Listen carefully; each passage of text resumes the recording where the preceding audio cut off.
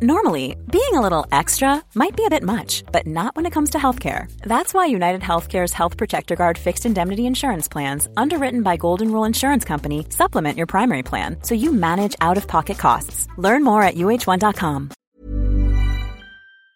This episode of Politics Without the Boring Bits is sponsored by BT, because BT means business. BT knows that businesses come in many shapes, sizes and guises, from the person just starting out at their kitchen table to the biggest employer, which is why no matter what line of work you're in, they've got your back to help you succeed and do what you do best. No doubt connectivity is a must in Westminster, and it certainly helped us to get this episode created and distributed to you listening right now. BT already connects more than 1 million businesses and public sector organisations, offering secure and reliable connectivity. Nearly 3/4 of people running a business or side hustle feel they couldn't do so without reliable broadband and mobile connectivity. That's why having connectivity you can count on is a must for business, whether it be facilitating multiple devices being connected at once or making team calls or guest Wi-Fi access for customers. BT's connectivity helps keep you and your customers happy. Whatever your business, BT's got your back. Search BT's got your back.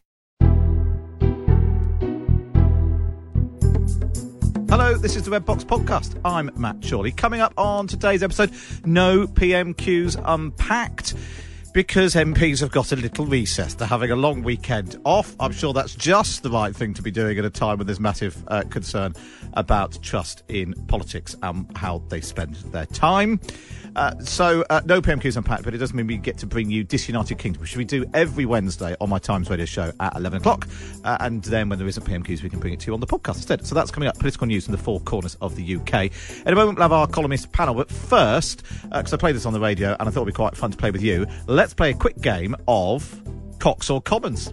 Cox or Commons? Yes, it's the game where you have to guess. Was Sir Geoffrey Cox working for himself or for his constituents in Parliament? It is Cox or Commons, and joining me for today's episode is Henry Zeffman, Chief Political Correspondent of The Times, who broke the story about Geoffrey Cox using his parliamentary office for his work as a barrister for the British Virgin Islands. Good morning, Henry. Good morning, Matt. Good to be with you. Well, here we go then. It's a very silly idea this week. Here we go. Let's let question number one, Henry. Cox or Commons? A lot has been said about legal risk. I mean, ministers, as you know, take legal risks all the time in the decisions that they make. So, Henry Zeffman, is that Cox or Commons? That is, I'm pretty sure. By the way, I should have asked what this game meant before agreeing to come on. I'm very worried I'm going to embarrass myself here. But that is him on September the 14th, representing British Virgin Islands. So that is him working from his House of Commons office. It's him working for the British Virgin Islands. So working for Geoffrey Cox. So for the Cox. Sorry, that's how is the correct answer. Right, here's number two. Cox or Commons? An Attorney General might well be expected to tell his colleagues that there was no respectable argument that something was lawful. Henry Zeffman, was that Cox or Commons? I think that's Cox as well. Is the correct answer. That was Geoffrey Cox, also working for Geoffrey Cox. Right, number three. Cox or Commons? And frankly, the discussions you've had this morning seem to me to require a degree of balance, Commissioner, and I invite you to consider submissions at the end. Henry Zeffman, Cox or Commons? That is Cox as well. Is the correct answer. Right, number four, in this hugely popular game that's just going to run and run. Cox or Commons? I have an experience that is very rare in my political career, which is a sense of complete vindication. Henry Zeffman, Cox or Commons? That is Geoffrey Cox making his only speech in the House of Commons since being sacked as Attorney General, condemning the Fixed Term Parliaments Act and calling for its repeal. Well done, Henry Zeffman. Henry Zeffman. You've got them all right. Congratulations. You have won today's extraordinary episode of Cox or Commons. Henry, are you pleased? I'm ecstatic. I think you should clarify for your listeners, your hundreds of thousands of listeners, that I wasn't given those in advance. I'm quite pleased with myself. Henry, you're yes, exactly. It's because it's all based on your excellent journalism. That's the point. And you spent all day yesterday reading and listening to Geoffrey Cox at some length, which meant you got them all right. But it did mean I didn't get to use this answer. But there we are. I've used it now. Henry Zeffman, get back to work. Thank you very much for playing Cox or Commons?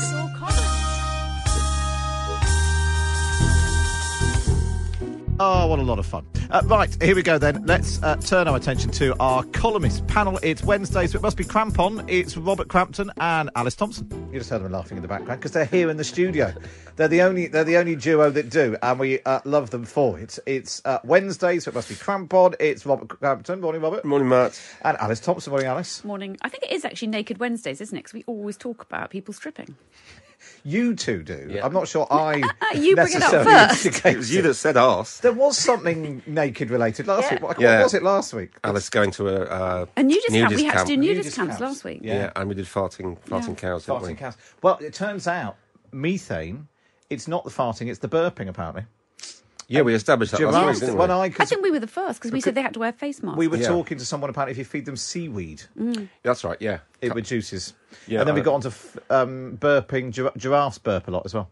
Yeah. Although somebody messaged in with the most important question of the day yesterday, that if we don't fart methane, why can you light them? So 87222, starting most of the times, do get in touch on that. Well, let's talk about climate change then, which we sort of are. Yeah. Somehow we've managed to get there. Boris Johnson taking matters into his own hands, heading to Glasgow. I'm always sceptical when politicians just say, I'm going to take this into my own hands and, sort it all out myself. I suppose it works. If it's like a bilateral thing, like I'm thinking maybe Reagan Gorbachev, or like when Blair went and practically camped out in Northern Ireland to get that done, then I think there's some sense in it. But Boris Johnson going to renegotiate carbon offsets for every different country, or I don't really see that happening. I mean, I think he's just he's looking to take some credit and maybe take some attention away from what's going on in Westminster. I mean, I think it was in Barack Obama's memoirs. He talks about, maybe it was with the climate change talks in Copenhagen. He talks about going there and discovering that I think it was the Chinese and some other countries were in a room and they weren't signing up. And he literally just burst into the room unannounced, twisted some arms, banged some heads together, all metaphorically, and actually did manage to get it. The very fact of him being there and saying, come on, you've got to sign up to this, does make a difference. Well, I saw one of the former chancellors just before COP, and I said, what do you think about COP? And he said, it's not COP, it's 26. And that was, he said, this has been going on and on and on so many times. This isn't the first time, it's only because it's the first time that we've done it in Glasgow. And I think, actually, in a way, if I was Boris Johnson, I'd be flying up there, which, I would take the train up there, because it does then deflect from everything else in Westminster. This is something that is going to be incredibly difficult to do. No one's going to blame him if he doesn't get it right. It's not going to impact on him at all. If he says anything about what Britain's going to do in the next 30 years, he's not going to be around. He doesn't get the blame for it. What he doesn't want is to have to talk about what's going to happen in the next few weeks. The last thing he wants to do is be in Westminster. That's why he's going off to hospitals. That's why he wants to do climate change, isn't it? So he's going to do a press conference later on, and there is a risk that he's not really asked very much about climate change, and he's asked mostly about Geoffrey Cox. Yeah, I mean, the trouble is he'll sort of take Westminster with him up the M6 to Glasgow, and the climate pledges and there is, as your contributors were saying earlier, there is some good news coming out of Glasgow. It's not all doom and gloom by any means. Will be obscured by Geoffrey Cox and just pretty much every other Tory MP, as far as I can see. But I suppose part of my, and this is the point I was making earlier when I spoke to Amelia Lomax, the Deputy Leader of the Greens, if we go into this with, it's all nonsense, it doesn't achieve anything, Boris Johnson's useless, the Prime Minister of Great Britain can't, the very presence of our Prime Minister somewhere makes no difference to, so we might as well, just go outside and smash up a fridge and burn some tyres and just carry on regardless. It's politics partly about hope. Well, actually, if you look at the polls, that people do care. They want to go up. Do you know what I mean? They actually, Glasgow's had an impact because it's made people think about it. We've thought about it for the last 2 weeks, really. And you can see it changing. It's now, the number one priority for quite a lot of voters. And that's great. That's fantastic. And Boris Johnson's just an adjunct in some ways to that. What we're all looking at is the pictures coming out of that. And Greta Thunberg's had a lot of impact in that as well. So, yeah, I think it's great we had it in Britain, actually. And it was seen as a big test, wasn't it? There was the G7 in Cornwall and then COP26. These sort of two big, post-COVID, post-Brexit, Britain on the world stage. Actually, the G7, to the extent it makes any difference, went quite well. He appeared to, forge a better relationship with Joe Biden than something we expected. Yeah. We shouldn't just It is possible that something comes. I don't know why I'm sort of trying to be the optimist, the boosterist optimist in this. Of course, it's better that it's happened than not happened. Yeah. And it's been, you mustn't let what's that phrase? You mustn't let the perfect be the enemy of the good. Exactly, and that's... And it looks, 10 days ago, it looked like it could be a bit of a disaster. There were problems with the trains. The Glaswegian bus drivers were taking the opportunity to go on, threaten strike action. Russia wasn't going, China wasn't going, and... all that said, it looks like it's been okay. I'm just sceptical about whether Boris can have much influence. And if he can, then great. But he's not Barack Obama. No, but it was interesting. Say this COP was happening in France and it failed to agree something. Would we blame China and Russia, or would we blame Emmanuel Macron? We like to blame the French, so we blame the of French, course. don't we? I mean, Of course. they're always the first people to go to, aren't they? And we'd be right to. Yeah. All right, if it was in America then, would we blame Joe Biden's failure as a diplomat, or would we point the finger of blame at the countries which aren't stepping up? What can realistically we do apart from begging China and Russia or whatever to do more? I think that actually Boris Johnson, to a certain extent, that is, he's quite good at rallying people. He looks quite good when he does sort of thing. He's good at photo opportunities. In a way, he might be one of the better people to have done this side of it. I mean, his problem is all back at home, isn't it? It's one of those things when you just love having anything to do that's a distraction. Yeah. Let's move on, because it's sort of all. Well, let's drift back to the sort of domestic politics. Your column today, Alice, where you tackle one of my favourite subjects, the House of Lords. But the problem is that everyone always forgets about the House of Lords, because actually so much is going on in the House of Commons. It's all about the sleaze there. But the House of Lords really is the most extraordinary anachronism. And when I started at the Times, I was so junior that I was only allowed to report on the House of Lords when I became a political correspondent. And that was what you did. And I spent my whole time there. So I got to know all these, dukes and earls and. Did you get much in the paper? I did, thank you, actually. Yeah. I did. I was quite good at my sort of... I mean, they had good stories because they were all... there were lots of ministers in there. Yeah. And, in fact, one of them got sacked because Rachel Sylvester and I took him out to lunch, Lord Howe, who was lovely and really kind, but he told us slightly too much. And As we they didn't often know. do when you two interview them. We didn't really realise quite how much he'd told us, actually, until we got back to the office. But they were just very kind and gentle, and they were actual real experts. And when we had the hereditaries and those working peers, it did work better than it does now. Now it just feels a lot more sleazy, and it is partly because so many of them are paid to get in there. Yeah. But it just doesn't make any... If you think about it for very long, it's crackers. Somebody is elected as an MP and then gets voted out. So Zach Goldsmith is a prime example. Yeah. The good people of Richmond have had a slightly on-off relationship with Zach Goldsmith.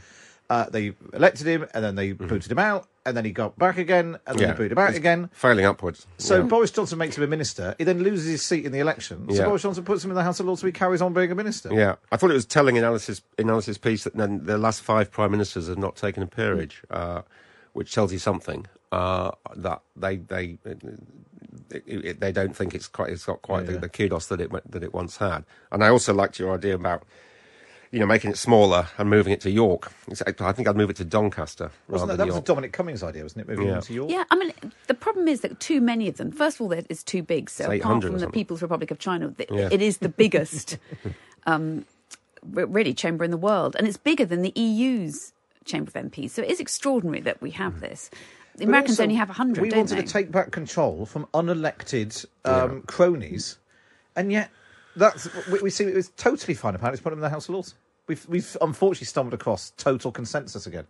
Yeah, we have. What should we replace it with? Just in a much smaller elected second chamber. Yeah.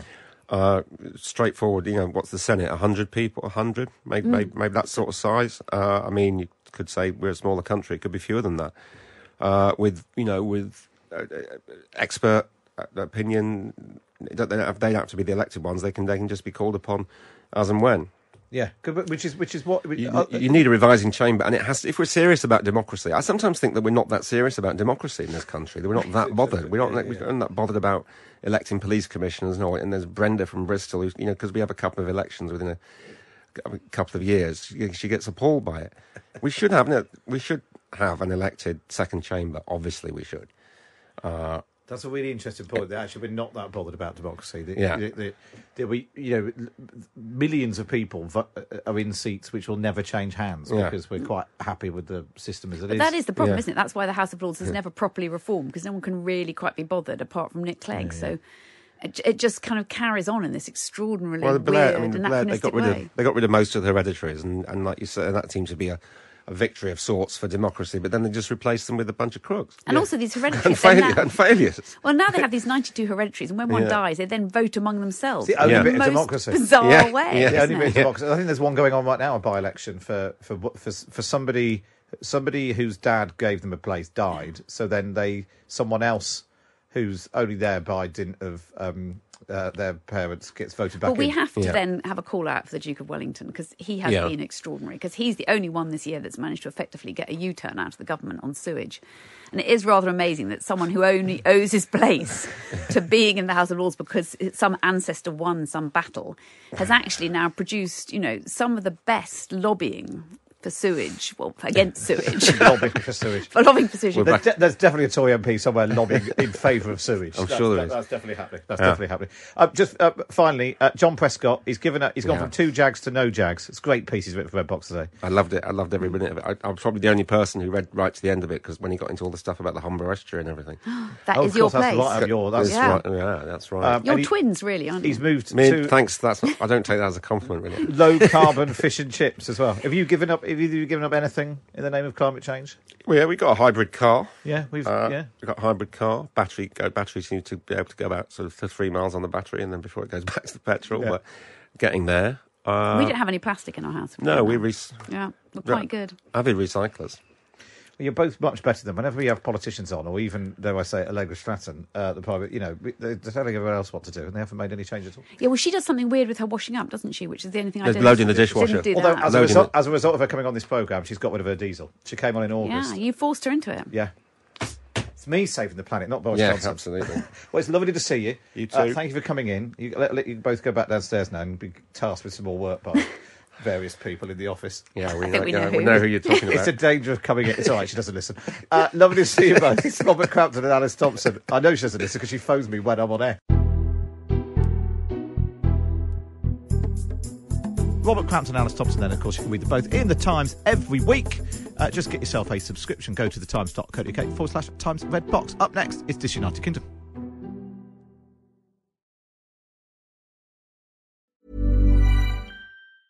Normally, being a little extra might be a bit much, but not when it comes to healthcare. That's why United Healthcare's Health Protector Guard fixed indemnity insurance plans, underwritten by Golden Rule Insurance Company, supplement your primary plan so you manage out-of-pocket costs. Learn more at uh1.com. Say hello to a new era of mental health care. Cerebral is here to help you achieve your mental wellness goals with professional therapy and medication management support. 100% online. You'll experience the all-new Cerebral Way, an innovative approach to mental wellness designed around you. You'll get a personalized treatment plan from a therapist, prescriber, or both in a safe and judgment-free space. Your Cerebral therapist or prescriber will outline a customized plan with clear milestones along the way, so you can get to feeling your best. With Cerebral, you're not alone in your mental health journey. We're here to empower you to live a fulfilling life. So take that first step towards a brighter future and sign up today at Cerebral.com/podcast and use code ACAST to get 15% off your first month. Offer only valid on monthly plans. Other exclusions may apply. Offer ends July 31st, 2024. See site for details. This episode of Politics Without the Boring Bits is brought to you by Luton Rising, owners of London Luton Airport, the UK's most socially impactful airport. Find out more at lutonrising.org.uk. You're listening to the Red Box Podcast. Now it's time for this. From Land's End to John O'Groats, St David's to Southend-on-Sea, and Belfast to Bognor Regis. England, Wales, Scotland, Northern Ireland. This is Disunited Kingdom on Times Radio. Yes, it's that time of the week where we get out and about across the UK to find out what's going on in the four corners of the United Kingdom. So, who have we got on the panel today? Flying the flag for Scotland is David Clegg, editor at the Courier. Hi, David. Good morning. Nice to have you with us. In Wales, Liz Perkins, reporter at Wales Online. Hi, Liz. Hi, how are you? Very good, very good. In Northern Ireland, Alison Morris is a columnist at the Belfast Telegraph. Hi, Alison. Hi, how's things? Tip-top, tip-top. And Tristan Cork is a reporter at the Bristol Post, flying the flag for England. Hi, Tristan. All right, how's it going? Very good, very good. Let's start with, it's obviously a big day, a big week for all things green and climate change, and COP26, Boris Johnson's heading up there to Scotland today. I'm just quite interested both in sort of big politics, how much of this is sort of impacting the politics of your patches, but also what's happening. And today in particular is sort of Transport Day, and I suppose that's one of the real life impacts of the sorts of decisions that are being made up in Glasgow today. First of all, in Bristol, Tristan, what's the sort of green transport like? I mean, in terms of the politics of Bristol, Bristol is one of the places where the Green Party is doing pretty well, isn't it? Yeah, but not well enough to make any difference if you're a supporter of the Green Party. Bristol's got a worse public transport system than most places in. I mean, there are moons of Saturn with better public transport than Bristol, and it's been. Oh, I can't even begin. We would be here for a week for me if I was going to tell you all about Bristol's failure to create a proper public transport system. But basically, it began with the Luftwaffe. Let's just start there. I mean, and nothing's happened. Nothing's changed. There hasn't been any. We haven't got a rapid transport system, a mass transit system. We've got buses that haven't got enough drivers, and that's it. It's a dreadful city. It's the worst. We've got the worst congestion. With traffic in Bristol city centre is slower than in London. We've got the worst air quality. We still haven't got a clean air zone, although that was announced. It's going to happen next year, finally. What about scooters? When I was down in Bristol earlier in the summer, Marvin Rees, the mayor, was very keen on the electric scooters. That was going to transform people getting around Bristol. So they've introduced these. A lot of cities got them, and I'm sure where the rest of you guys are in. If you're in a city, you might have seen these hire scooters. Bristol's actually got the highest. We got twice as many rides. 2.1 million people. 2.1 million rides have happened in Bristol. That's twice more than any other place in Europe. So that just shows you how bad the public transport system is, really. that everyone is risking their lives on a child's toy. I have to say, when I was there, I was in a taxi rather than on one of these e-scooters, and saw someone clattering down a hill and nearly crashed into the side of the taxi on one of these things. So, you're right. Well, I admire someone coming on, supposedly flying the flag for their city and doing it down quite so much, Tristan. I need to say something, because people in London think Bristol's this kind of paradise of renewable transport and everything, and renewable energy and green everything. But honestly, it's not. Good. Right. Well, let's see if anyone else could be slightly more optimistic about their parts of the world. David Clegg, editor at the Courier. What's the picture in terms of green transport in Scotland? It's pretty poor, I would say public transport. I'm afraid I can't be more positive. I would say I mean, transport is an issue where you very rarely hear people saying the public transport's great where I am. It's a generally a grievance wherever you go, but certainly the trains in particular have been a big issue in Scotland for years. The reliability, the state of the network and the service, and also the cost. It's incredibly expensive to commute between Glasgow and Edinburgh, for example, despite the fact that it's only 40 minutes or something like that. So I think there's a big problem with trains. The other thing that is interesting is obviously we now have Greens in government, in the Scottish government. The SNP have gone into a formal arrangement with some Green MSPs who now sit in government. One of the things that my newspaper did, because obviously COP26 is on our patch, so we were thinking of ways we could cover it slightly differently, and we got a few reporters together and borrowed an electric van and tried to travel from John O'Groats to Glasgow to COP through that Highlands, through the central Scotland, to get to Glasgow, visit various eco projects along the way. And what we found is that for a country which has Greens in government and which prides itself on being environmentally friendly, that trying to travel by electric vehicles in Scotland, especially in rural Scotland, is almost impossible today. One of the reporters described it as one of the most stressful experiences of their lives, watching this clock to see if they were going to run out of juice, stranded in the middle of nowhere, having been told that there was a charging point, which when they got there was actually broken. So I think there is a lot of work to be done on this, and obviously with Greens coming into government with this year, with the fact that Glasgow is hosting this global conference, there's obviously been even greater focus and acute kind of concentration on these issues in recent months. But I think actually if you put a slide ruler over the record, we're not in a great place. Right, that's nice and upbeat and positive. Although I love the idea. How did you choose the reporter that you sent out in the van that was almost certainly going to break down? What did they do wrong?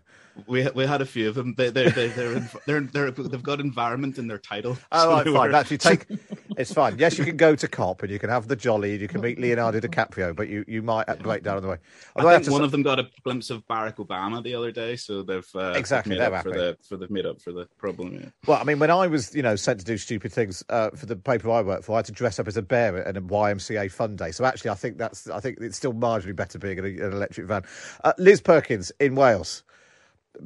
Are you able to be more positive about public transport? I wish I could say that the public transport in Wales was far better than the rest of the country. But to be fair, no. And the thing is, the Welsh government, I mean, it's almost an admission from them that, they're looking to see emissions being cut by 22% in 2025 sort of indicates that. And, to be fair, they have got this 5 billion plan to try and get things down to net zero by 2050. And looking at putting, like electrical vehicle charging points along Welsh trunk roads. They've got all sorts of different ideas in terms of, they've got targets essentially by 2030, the number of car miles travelled per person is going to be cut by 10%. And, the list goes on. I've got to say there is very much, concern in Wales over climate change. And we saw people protesting out in Castle Square in Swansea. So it shows there is a real need to change. I mean, but the trouble is sometimes, the Welsh government have made decisions where they've shelved road plans, which, were in place for, I think it was years and years. People wanted to have this road put in North Wales, in Llanbedr. And they've said, look, this is not going to go ahead now because they're playing the green card. So sometimes it's, pretty controversial, actually, some of the things that are being done. And, clearly there's a need to be positive about the environment. But at the same time, you've got to deal with the congestion that's already there. Yeah, and the thing that's really striking, there's this YouGov poll which came out yesterday, I think, which showed the concern about, in terms of the top 3 issues that face the country, concern about the environment is the highest it's ever been since they've been monitoring this for 10, 15, 20 years or something. It's up to 40% of people now say it's one of the top issues facing the country. So you do wonder whether the public have got there slightly before politicians. Go on then. Let's see if we can do any better in Northern Ireland. Alison Morris at the Belfast Telegraph. Tell me how everything runs on electric and recycled chip fat or whatever, and all is well and everyone is happy. You're going to love this. You thought the rest of them were bad. Hold my beer, boys. There are currently no buses on after 6 o'clock in Belfast because there have been 3 of them hijacked in the past 6 months, and the bus drivers are striking and refusing to drive any buses on certain routes after 6 o'clock in the evening. And that's been going on for the past week because loyalists who are protesting, obviously, at the Northern Ireland Protocol have taken 2 bus drivers off their bus in the last week at gunpoint and set fire to them. So I think that means I win in terms of public transport. Yeah, it makes David's van stunt pale into comparison, I have to say. Yeah. We have armed masked men taking people off the bus, so that's not very environmentally friendly. In terms of public transport, in Greater Belfast, they had introduced the glider system, which was originally meant to be a tram, and instead is just a big, massive, bendy bus, really. And that goes from one end of the city to the other. They're talking about now extending it, so it goes from south to north as well. It has been really successful, and I think a lot of people do use it. The issue is anyone under the age of 16 doesn't pay on because you're meant to pay obviously at a point before you get on the bus. So anytime I've been on it, most school kids tend to just get on it and then jump off and they see the inspector and run away and get on the next one. So basically free transport for school children unwittingly. But no, we have climate change deniers, among some of the people who are in government in Northern Ireland. We have 2 Green MLAs elected to Stormont, and they've also got a handful of councillors elected. But in terms of climate change policy, they're completely behind. And especially, it's interesting you mentioned the public catching up. I think that, people from our generation and older need to catch up with the younger generation. I was, a couple of weeks ago, went to talk to a young group of journalism students, and of the 15 of them, they were all working on various stories, and 10 of them were working on stories that had climate change at the centre of them, which is, I think, shows that, that generation are clearly much more in tune, because the mess that we have made, basically, they're going to inherit. So it is something that I think the politicians, if they want to future-proof their parties and future-proof their electoral success, really need to get serious about and get on board about, because those 16-year-olds who I was speaking to a couple of weeks ago will be voters in a few years' time, and that is their main priority subject when I was talking to them. That's really interesting, that, and I suppose that's part of, that's particularly when you're starting out in journalism. You really want to write about the stuff you really care about, and maybe that just hasn't been the case in the past. I also wonder whether, sort of politically, we haven't said, obviously Boris Johnson's going back there. It doesn't feel like Keir Starmer's really got stuck into the climate change issue. I just wonder whether any of your sort of leaders, whether it's, Nicola Sturgeon's obviously been all over it because it's in Glasgow, but other leaders sort of using this as an opportunity to really burnish their green credentials. I don't know if any of you want to claim that your devolved leaders have been doing that. I think that some of the main parties in Northern Ireland, one of the Sinn Féin MLAs cycled to Glasgow to the conference. He basically cycled to the boat and then cycled from the boat and cycled. Oh, if only there was a bridge. Again. If only there was a bridge, it'd be much easier. He could have please don't talk to me about bridge. Never going to happen. That's the most ridiculous thing. It would have made my life easier, Alison. Yeah, well, it would make your life easier, cheaper. But then you'd miss all the fun of getting onto the boat with the Celtic and Rangers fans. And sure, where would the joy be if you took that away out of your life? Can I just say, Matt, that we've got one of our city councillors, Green Party city councillors, has just been elected to be one of the joint leader of the Green Party nationally in the UK. Yeah. She's gone to the COP26 thing, and our city mayor, Marvin Rees, is also up there as well, banging the drum for being like how cities across the world are going to solve it. That, national governments don't do anything, it's cities that are going to do it. But I just wanted to, we're talking about sort of public transport and stuff. I just wanted to share with you, this is the disunited kingdom, and we've got all the 4 nations of the UK here, but let's just share the transport spending per head in 2019, the latest figures before COVID. Scotland, £642 per head. Wales, 395. London, 903. But in the southwest, we're bottom at 308. And I think that's why everywhere in the UK has really rubbish public transport apart from London.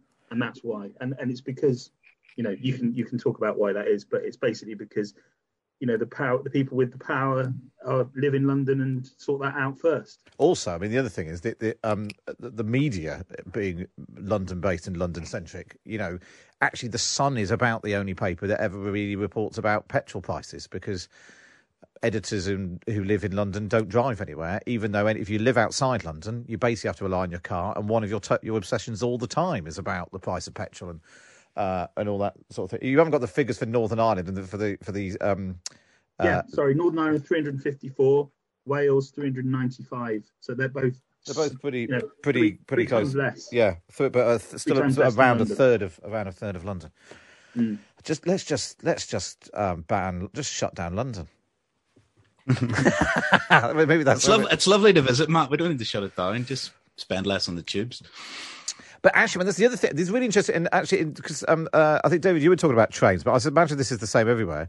There was a sort of political decision, certainly in England, maybe 5 years ago, 10 years ago, as part of austerity. There was enough of taxpayers subsidising the railways, and the passengers had to start paying it. My annual season ticket's gone up loads.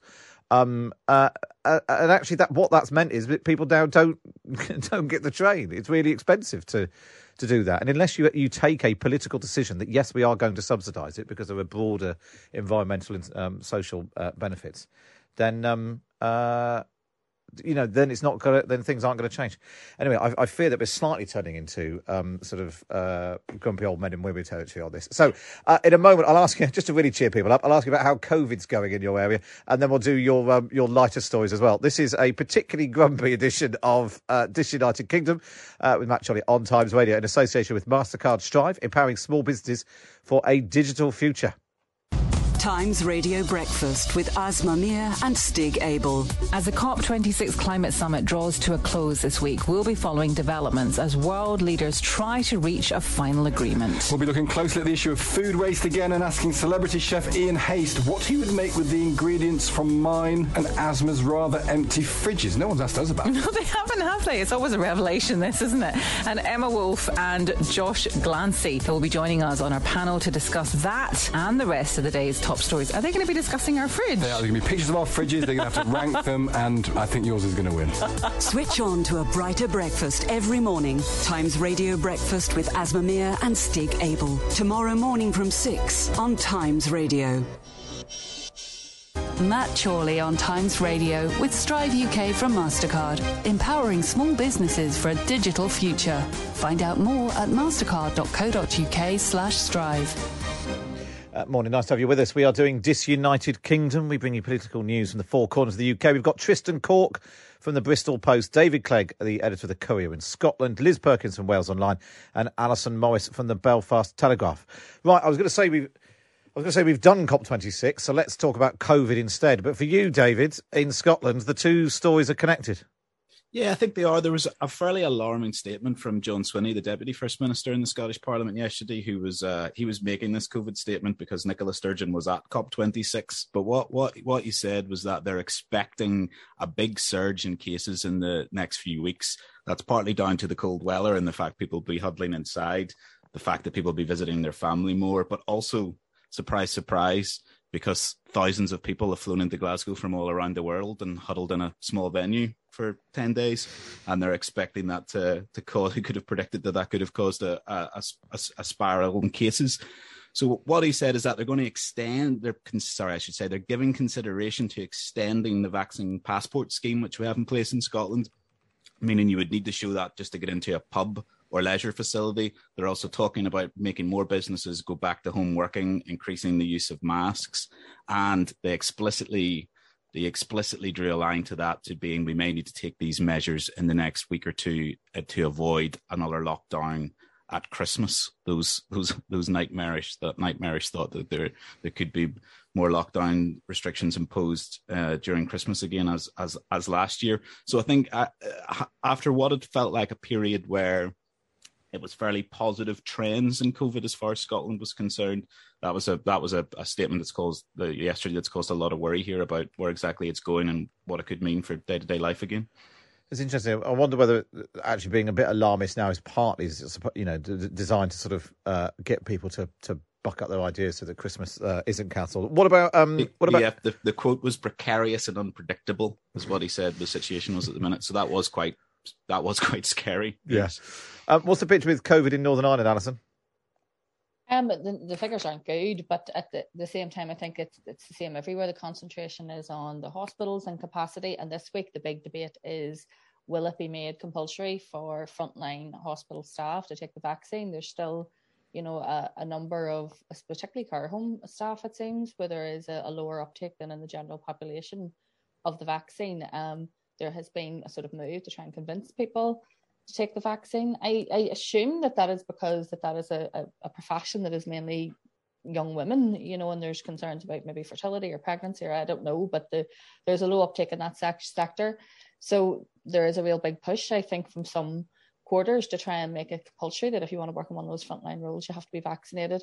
And we don't have the sort of vaccine passport. They have introduced an app, but it is voluntary whether businesses want to use that or ask for that or not. We've had any of the big events or big venues, obviously you have to show that you're vaccinated or a negative test, but in terms of general hospitality, coming up to Christmas, it's more or less being left to individual businesses and restaurants whether they want to implement that or not. I mean, when you're out and about, I think that there's a sort of I think that people have more or less just resigned themselves that this is what our life is going to be like. I have noticed less people wearing masks, even though masks are still compulsory here. But yeah, we know that this is a winter virus, and it surged last winter and it's likely to surge again. The issue is our hospitals are, have been underfunded for decades now and don't have the capacity to deal with that, plus the ordinary winter pressures that come along with that. I don't think that we're going to go into lockdown again because the Stormont Assembly just don't have any fiscal raising powers to fund another lockdown. Boris Johnson's clearly not going to fund any kind of furlough again. So I don't know what they're going to come up with to try and mitigate it. I don't see a lockdown this Christmas, but they may try and do some kind of measures in terms of limiting, numbers in hospitality or things like that. But we can't lock down again. The money doesn't exist to do it. That's really interesting. That sort of the devolution means that it requires Boris Johnson to order a lockdown for the money to flow. What about the picture in Wales, Liz Perkins? Well, we've got the highest rate in the whole of the UK, which isn't really a tag that I'm particularly proud of. But Eluned Morgan, our health minister, has said that they don't really want to go back into further restrictions. Although if the NHS is getting swamped, clearly they will have to look at that. And in Bristol, Tristan Court? Well, we're still reeling from the Immensa testing scandal, which hit the southwest Bristol area quite badly. Our case rates down in this part of the world are a lot higher than in the rest of England. If I'm speaking on behalf of the whole of England, I do need to say that yesterday the Health Secretary announced that NHS staff in England will have to have the jab.